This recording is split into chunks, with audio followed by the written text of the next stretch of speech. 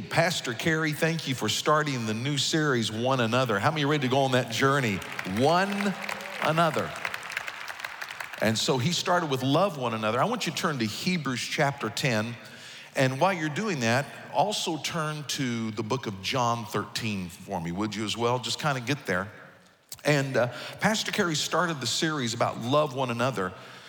And we're going through the one another's through the scripture. One another's, where it talks about one another. This is so important. The basis for all the one another's is the 11th commandment, if you will, where Jesus said, love one another. You can't do the rest of the one another's till you start walking in the first part of it, love one another. And so we're gonna go through these one another's, and I want you to look at Hebrews chapter 10, verse 24 with me just for a moment. It says this. It says, let us think of ways to motivate one another to acts of love and good deeds. It's not about getting saved, it's also about what I do to serve. And how does that look?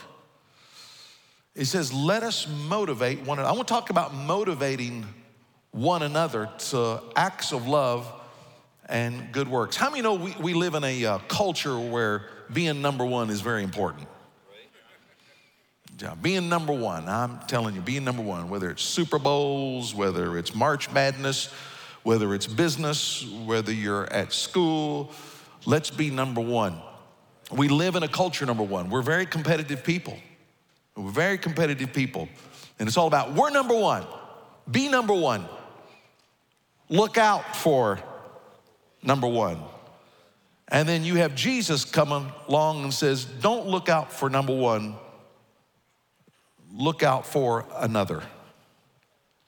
It's always about love is always going beyond you and goes to another.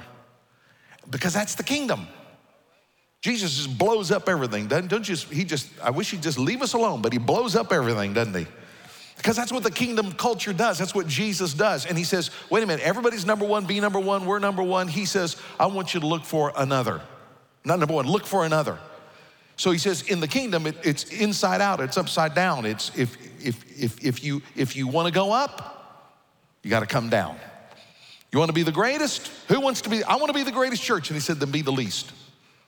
You want to be number one, Sam? Yep, then be last. Isn't that crazy? He's always doing this. If you want to be the leader of the church, then you better serve. I mean, he is always doing this, and the basis for it is love. And Pastor Carey took us to that last week. He didn't. How many of you really enjoyed all of those that spoke for us and ministered to us? I'm telling you, just absolutely blessed me.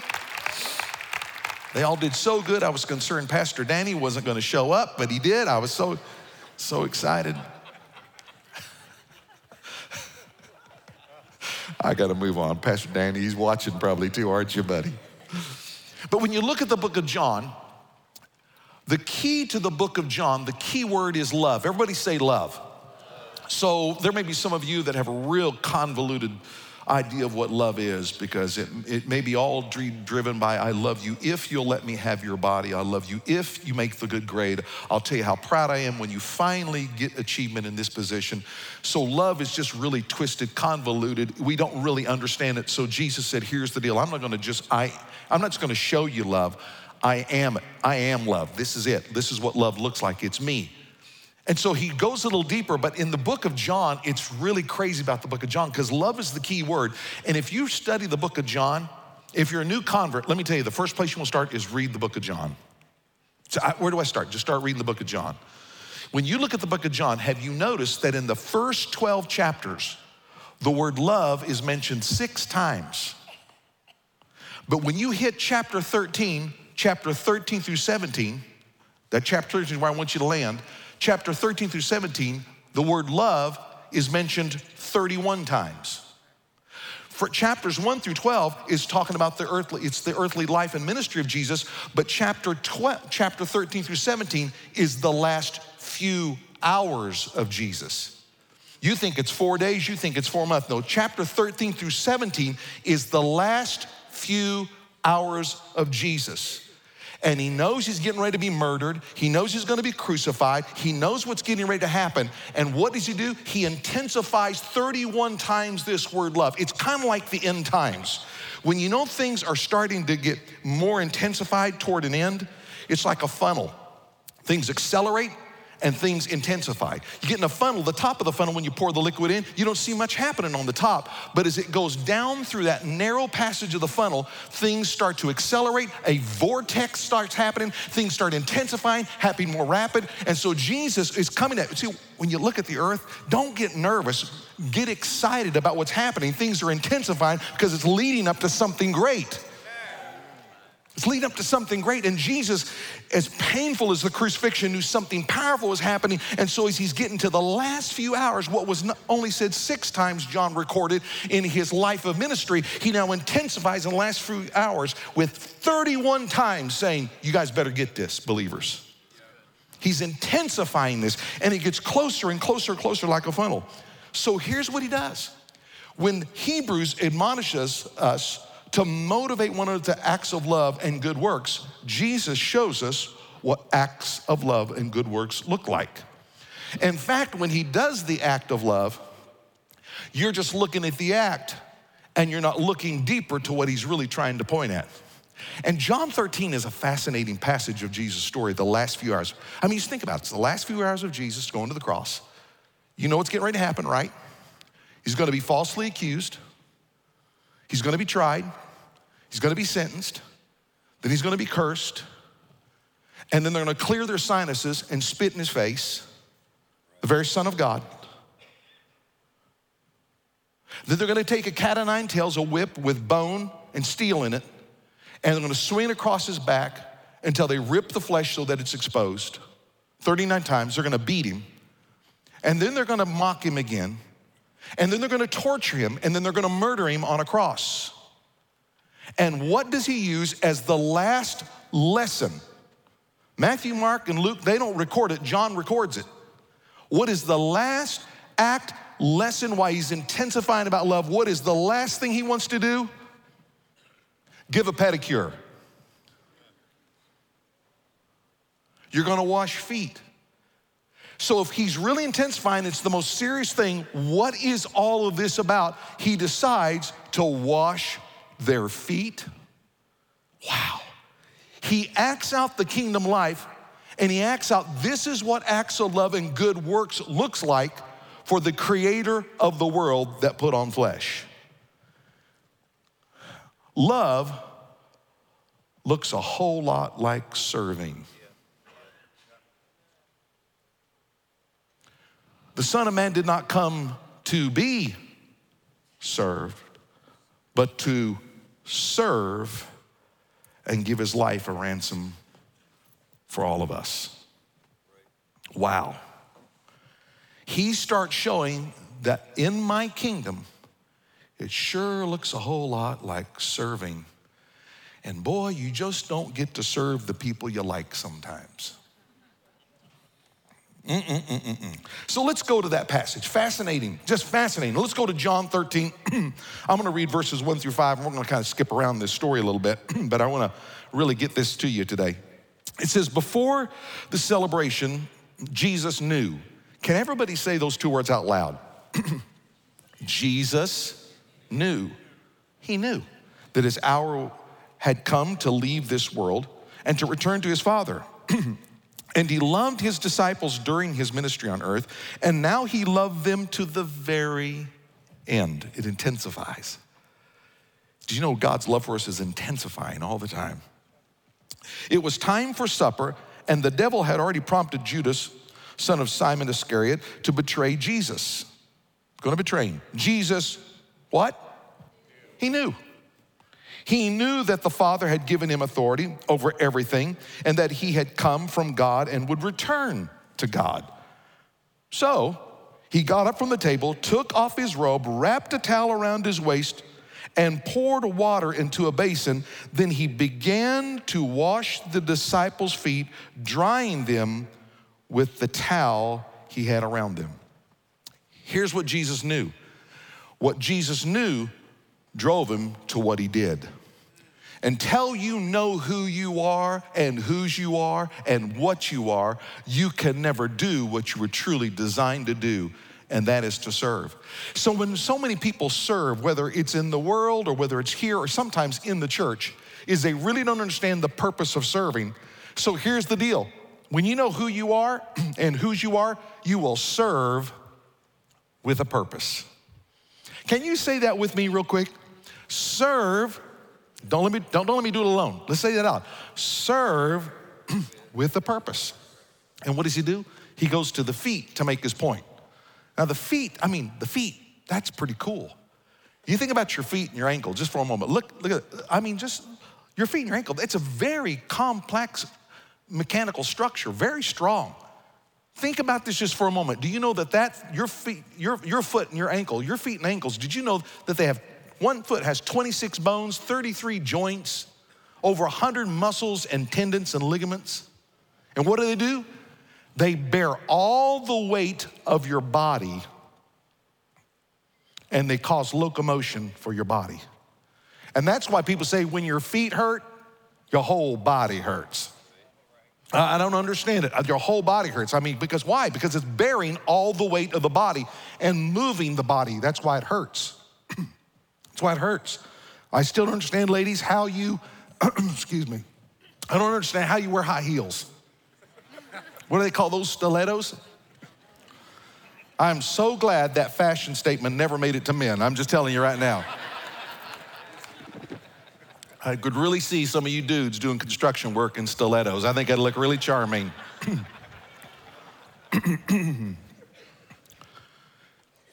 Here's the deal. The feet are very important. You take away your feet hurt. Locomotion is gone. It's gone. Movement is gone because it's bearing all the weight. And here's the reality. The locomotion of the gospel rests on the feet of serving. If it's gonna move forward, it's gotta rest on the heart of serving and loving people. That's why Romans 10:15 says, how will anyone go and tell? How will there ever be motivation? How can we go tell people? How can we minister to me in Ukraine? How can we minister next door? How can we do city serve? How can we do servant evangelism? How can we do any of it unless we go and we tell? There's gotta be movement in the body. Somebody's gotta be serving. How do we go and tell them without being sent? That is why the scripture says, what? Beautiful are the feet of the messengers who bring the good news. The heart of the kingdom is serving. And here's why Jesus could do it and why some believers don't do it. Jesus could do it because Jesus knows who he is, and that's why he does what he does. Because you cannot truly serve. And some people serve, but they really know who they are. They always want to be given accolade. They always want to be made sure people are made aware of what they do. Like the Pharisees, how much gift I get. Until you know who you are, you can't do what you're supposed to do. And because Jesus knows who he is, he does what he does. He knew what he knew determined what he did. Just look at before washing the feet. Let's go to John 13:3 again. Look at this. It says, he what? He knew. He knew that the Father had given him authority over everything and that he had come from God and returned. Here's what the kingdom of God does in the culture Jesus was in. Here's what it does. When Jesus did that, it wasn't just about washing feet. What he actually did was he notices the unnoticed. He recognizes the powerless. And the powerless and the unnoticed were the slaves in that culture. The servants in that culture. We almost cringe when we invoke the word slave. But Jesus recognizes the people that had no power. They didn't have power in what they said. They didn't have power in what they were. They didn't have power in what they were doing. They were assigned to one thing. You get down and you wash the lowest part and the dirtiest part, because that's what people who are nobodies do. And Jesus does this, and he takes that person's place, he does their task, and he blows up the idea that it's only nobodies that wash his feet. What he does is he says, this is what the creator of heaven that made you and even allows you to suck in air, the creator of this universe and you, this is what he does. He takes on the unnoticed and he takes nobodies who become somebodies, and they do the work of a nobody because Jesus washes feet to go up and be glorified.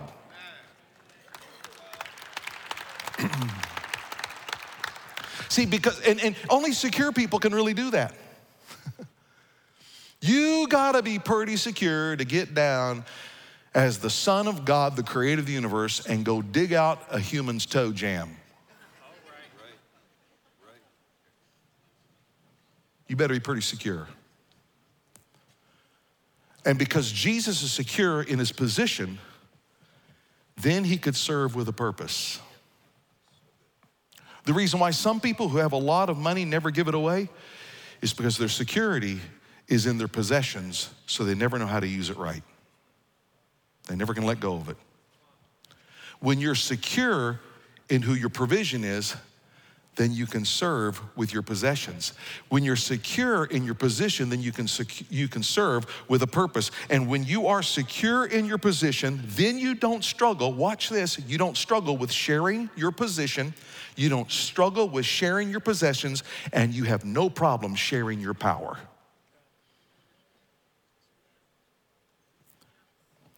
When you are secure, you'll share your position, you'll share your possessions, and you will share your power. You don't believe it? That's why Paul says he made us to sit up in heavenly places. He says, go ahead, sit in my position with me when you come and you get redeemed by the blood of the Lamb. My God shall supply all your needs according to his riches glory. Go ahead, share in my possessions. He gives you power. He says, and I give unto you the keys of the kingdom. Come on, he says that to you and me. He gives us possession, he gives power. When you are secure in who you are, you freely give your position, your power. See, this is the struggle of the disciples then, and this is the struggle of the disciple Sam. And this is the struggle of you as a disciple of Jesus Christ. There is always a challenge to surrender position, power, and possession. You don't believe me? I mean, come on, just look at this for a moment.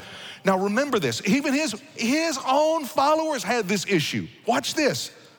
Within a few minutes that the Son of the living God says, I'm gonna be crucified, within a few minutes, he's already washed their feet, he's telling them what's going on, a fight breaks out among the disciples within a few minutes of him just cleaning and washing their feet. Within a few minutes. Few minutes, the ink is not even dry on their notepads.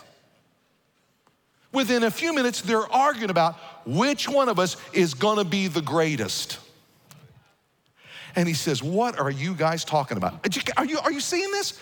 I don't know, did they forget something? Did they forget to open up the church app and fill out the notes? And they lost their coolness, they lost it all. What happened to these guys? See, we think, when you hear a message like that, oh, another message on serving. Oh yeah, I've been around this church long enough. That's exactly the way they were. Within a matter of minutes of the small group dismissing, they are fighting and arguing over position, possessions, and power. And look what Jesus, he's going to the cross, everybody. He knows he's gonna be crucified and murdered and crucified, and they're arguing within minutes after he washes their feet and says, this is what the Creator does. He shows you that he takes nobodies, makes them somebodies, and somebody like me becomes like a nobody. And they're going, who's gonna be the greatest? And look what Jesus says. Look at Luke 20, look at Luke's account of it. Luke remembers the fight breaking out. Look what it says in verse 25 of Luke 22. It says, in this world, Jesus then looks at him and says, in this world, the kings and great people lord it over their people. Yet they are called friends of people. In other words, the reason you're a friend is because what I can leverage for you. I serve you because there's gonna be some benefit out of it for me if I do something for you. And you scratch my back, I'll scratch yours. That's what kings and lords of this earthly realm do. But he says, but among you, among all of us disciples, you will be different. Those who are the greatest among you should take the lowest rank, and the leader should be like, say the word, servant. Now, it's really cool when you can bless somebody in the church. It's really cool when you can bless somebody that likes you. But what about a person that wants to kill you? Do you remember whose feet he washed? He washed Judas's feet. He doesn't get selective about whose feet he washes. And sometimes it's the person that maligned your character. Sometimes it's the person that did your kid wrong that God ends up using you to go down and wash their feet. Wow. You don't get to pick whose feet you get to wash. And Jesus says, but look, when you guys follow me, ladies, when you follow me, he says, don't you understand? You become royalty. Just like me, you become royalty. But with that royalty, when you know who you are, there's an outcome of what you do. When you get it, you start serving people around you, people you don't know, whether it's the Ukraine, whether it's a neighbor, whether you bring something from City Serve through our pod, whether you go help a neighbor kid, whether you mentor. Don't you realize that there's something coming out of you? Whether you give an offering, there's something going out of you that shows my glory. You become royalty. That's why 1 Peter chapter 2, verse 9 says, for you are a chosen people. You are a what kind of priesthood? Royal priest, a holy nation, God's very own possession. As a result of knowing who you are and who you belong to, as a result, you can show others the goodness of God because he called you out of darkness into his wonderful light. So here's my question. You got to serve with a purpose. Here is the question. How do you use your power that you currently have? How are you leveraging the money and the possessions you have right now? How are you leveraging the position you have right now? You might be retired and become a mentor, a classroom buddy at one of the schools we serve with. How are you leveraging what you have right now? What are you doing with it? Because it's expressed by coming down and getting into people's lives. What do I use with it? You say, well, I don't have any, I'm 13. I have no authority. Oh yeah, you do. There's a friend at school, there's a younger classmate that's watching you closely. How are you leveraging your power, your authority right now? What are you doing with your possessions right now? Jesus asked. And he says, come down into the lives of people. That's why Isaiah said, he was a man of sorrows, acquainted with grief. Jesus was a man of sorrows, acquainted with grief. Now that doesn't mean Jesus went around bawling and squalling all the time. You know, you meet some people, they're always just bawling and squalling all the time. Jesus not, oh, life is so bad. He's not doing that. What it means is, man of sorrows, he would get into the pain. He would put on the towel. He would get down there where he knew the pain was. That's what he would do. That's what he'd do. Next Sunday, I'm gonna bring something very transformational to this body. Very transformational for not just you, but transformational for somebody else. I'm gonna share it with you next week.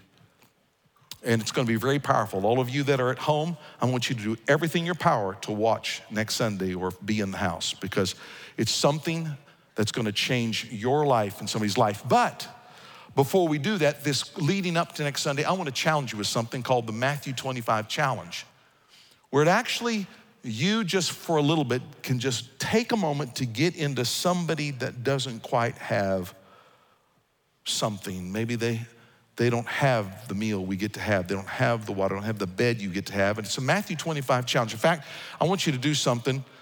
Get your phones out real quick. I'm doing it on my iPad. Just do this real quick. I want you to text the word GRFM25 to 56170. It's the Matthew 25 challenge, and it's gonna show you tomorrow what you wanna do. How many got one of these when you walked in the door? Okay, just look at it just for a moment. Like Monday, I want you to know what it's like to skip a lunch and then break your fast with tomorrow you're gonna eat rice and beans. Tuesday, drink only water. Now, some of you may think, no big deal. Oh, not if you're hooked up to the IV at the coffee pot at the office. No, it's not that easy. But I want you just for a moment, I want you to see this video, and this coming week, I want you to join the Matthew 25 challenge. And your kids can do this, and when you download this, there's stuff for your kids to do, even your smallest of children, so they can you can share with them, this is what it's like just to take on the form of a servant to see what they feel, that they can be elevated. So watch the video for a moment. Then the king would say to those on his right, "Come, you are blessed by my Father. Take your inheritance, the kingdom prepared for you since the creation of the world. For I was hungry, and you gave me something to eat. I was thirsty, and you gave me something to drink. I was a stranger, and you invited me in. I needed clothes, and you clothed me. I was sick, and you looked after me. I was in prison, and you came to visit me." Then the righteous would answer him, "Lord, when did we see you hungry and feed you, or thirsty and give you something to drink? When did we see you a stranger and invited you in, or needing clothes and clothe you? When did we see you sick or in prison and go to visit you?" The king will reply, "Truly I tell you, whatever you did for one of the least of these brothers and sisters of mine, you did for me." The Matthew 25 challenge was a transformational moment for my family and I. There was one particular day when the challenge was to sleep on the floor. And I walked by my daughter's room, and she was already there on her sleeping bag, reading her Bible. The Matthew 25 challenge was an incredibly spiritual experience for me personally. God was teaching us different things every day, and sharing it with each other was really exciting. Well, when it came to the Water Day Challenge, 3 words come to mind: caffeine, withdrawal, headaches. Going without coffee all day was a lot harder than I thought. I would get these headaches, but every time I did, it would remind me of the 6-kilometer walk that women and children have to do to get unclean water. My first thought was, this will be easy. I grew up missing meals and sleeping on the floor, but my daughters, not so much. They were challenged to come out of their Wi-Fi life and actually experience what kids around the world experience every single day.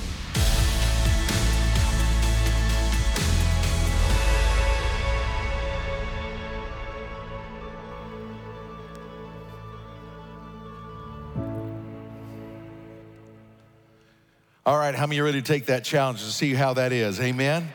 Do like Jesus, and we're gonna do that. And you know what, friends? This is what Jesus did. Because he knew who he was, he could do what he did.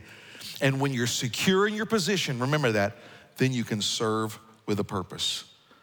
Here's the problem. We get out of our position. So I'm gonna encourage you, not just to serve with a purpose, but you've gotta stay in your position with Christ. Now, let me just say something on the outset when it comes to serving. Because now I'm gonna pitch this just a little bit, because I'm gonna go a little deeper what Jesus is saying here. Serving does not give you position with Christ. Serving is a reflection of your position. There's somehow we start getting into works like the Pharisees and the teachers of the law, that now we do works and we serve people so everybody can see, because we've really lost our position, and now it's all about manipulating people. You do not serve your way into position. Your position comes from one thing: believing and receiving what Jesus Christ did for you on the cross, and that settles it all. How many of you thank God it is done? It is not about doing. It is done. So Jesus wants you to know, listen, some of you don't even know Jesus Christ. Some of you watch online, you don't even know Jesus Christ. Can I tell you that Jesus wants you to know your position before he ever wants you to know your purpose? He always wants you to know your value before he wants you to know your vocation. Because we've got people in churches that do, but think that their value is connected to their doing. So they're just doing, and never become what God wants them to be, a child loved by God. That's why you are called human beings, not human doings. And most people don't know who they can be, so they never do what they're really intended to do. That's what Jesus said in John 10:27, my sheep listen to my voice. I know them, they follow me. He calls them my sheep. He's always talking about knowing who you are before you talk about what you're supposed to do. He wants that, and the only way you can do that is by staying in position in covenant. That prophetic word, daily. Communion with God is not about one time taking the grape juice and taking the wafer and doing one thing in the church or showing up at church. It is about daily staying connected to the one that gives you your position. That's what it's about. And if you don't stay in position, watch this, listen close to this. Please hear me, believers. This is what Jesus is talking to the disciple about when he's washing feet. He says, if you don't stay in position with Christ, you will stray from your position with Christ. Position comes from believing and receiving what he did, not by your performance. That's why Titus 3:5, I love it, I just love it. He says this, not by works of righteousness, which we have done, the doing, but according to his mercy, he saved us, watch this, through the washing of regeneration. How many thank God he washed all our sins away? We became brand new, he regenerated us. The DNA of sin is gone, he regenerated us. And by the renewing of the Holy Spirit. This is very interesting to me. This is very interesting to me. He washes us, but he says, renewing keeps you remaining in that position. It's like abiding in the vine, he says.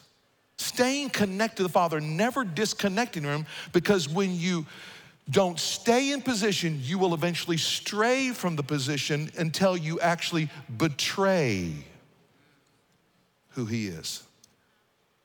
So Jesus wants to wash feet, okay? He wants to wash feet. And then Simon protests. I love his protest. It's a little weird. Verse 8, John 13, look at this. No, Peter protested. You will never wash my feet. Why? Because nobody's do that. You will never wash my feet. Jesus replied, unless I wash you, you won't belong to me. You've got to be washed by the blood of Jesus. What I'm going to do at the cross, you got to be washed by me.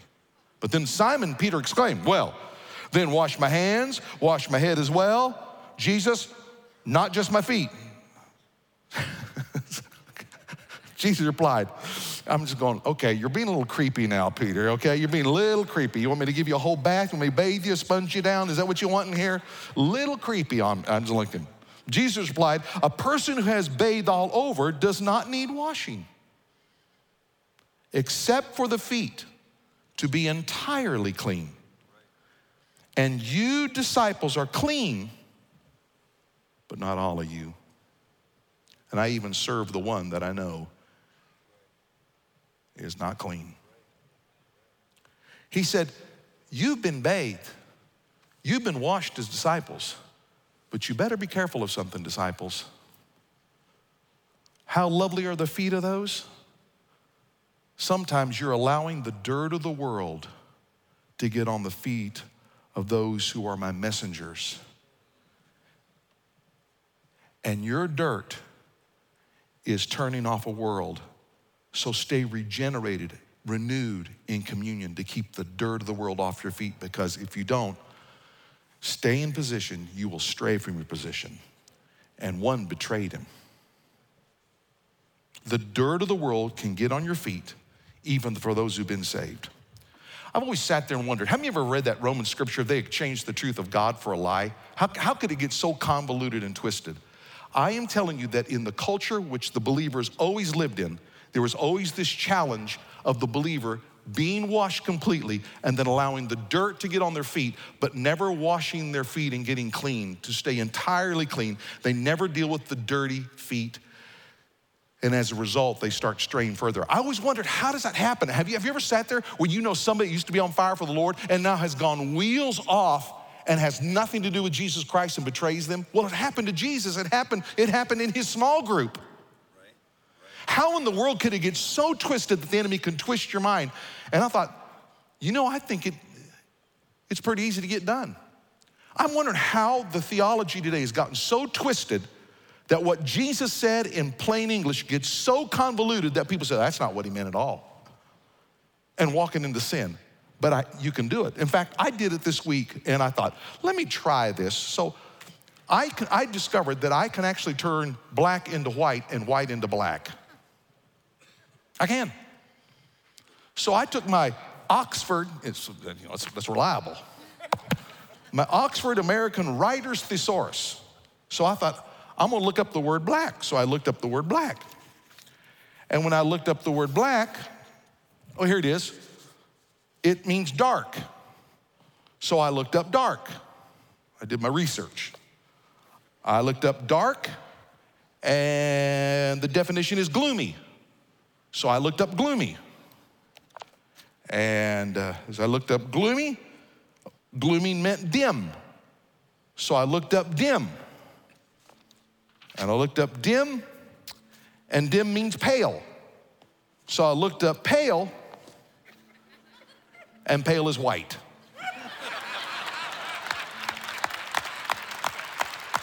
Just like that. Make something white, start making it pale, start making it dim, start making it gloomy, start making it dark, and I can actually turn what is right and make it look like a hater. I can actually make you look like a hater in this culture. And then I can take something where Jesus says, no. The reason I'm telling you no is because there's so much blessing over here, so stay connected with me on this issue. With your sexuality, with your finances, with your thought life. But then all of a sudden, we just heard so much about this new series on Netflix, we just gotta watch it. And the dirt starts getting on you a little bit. Or it's in business. Well, everybody does that, man, come on.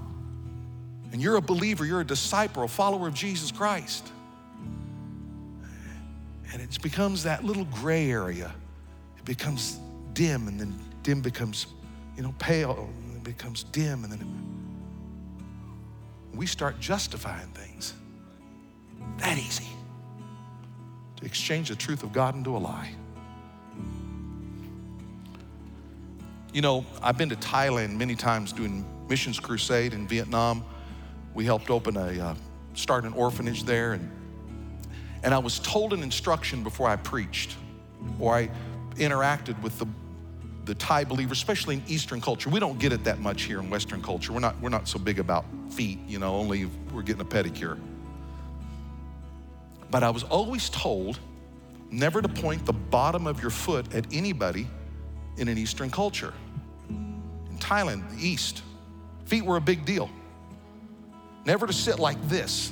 Don't ever sit like this and point your foot at somebody. It is highly, highly offensive. And the reason it's so offensive, it's the lowest part of your body that picks up all the filth of the day. And then you're pointing it at that person as the dirt of my feet, the lowest part, the dirt of my feet, is of higher value than your life. And it's offensive. Still in some of those cultures today, you never point the bottom of your foot at anybody.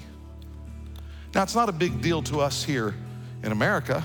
We cross our legs, put them there, we prop them up on the lazy boy recliner and point them right at our son-in-law.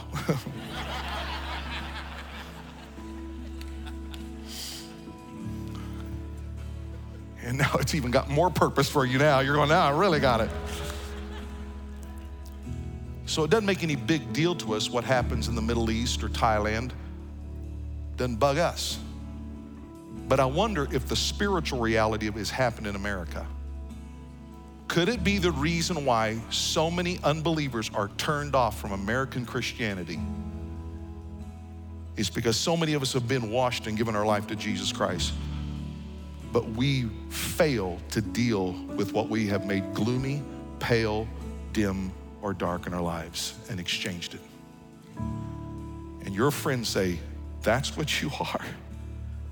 And you want me to go to your youth group, your young adults? Wait a minute, you want me to do, ma'am, you want me to sign this business deal with you and, wait a minute, you actually are going to take the position, the power, and the possessions you have and say, look out for number one when you have the power to help another one? How many believe, folks, that judgment does begin in the house of God? And how many believe that we as the body of Christ need to say, Lord, we're not going to sit here and live in legalism, but we sure are going to allow your Holy Spirit to speak to us about the things that get attached to our feet when we go through this culture, so that it always keeps us in a position so that we can always serve and glorify you with a purpose and always step down and serve. So you know what I say, Lord? Why don't you start with the pastor of this church and say, Holy Spirit, wash my feet. So I'll always come down and we can wash somebody else's in whatever way you want us to do it. How many are ready to be motivated to acts of love and good deeds?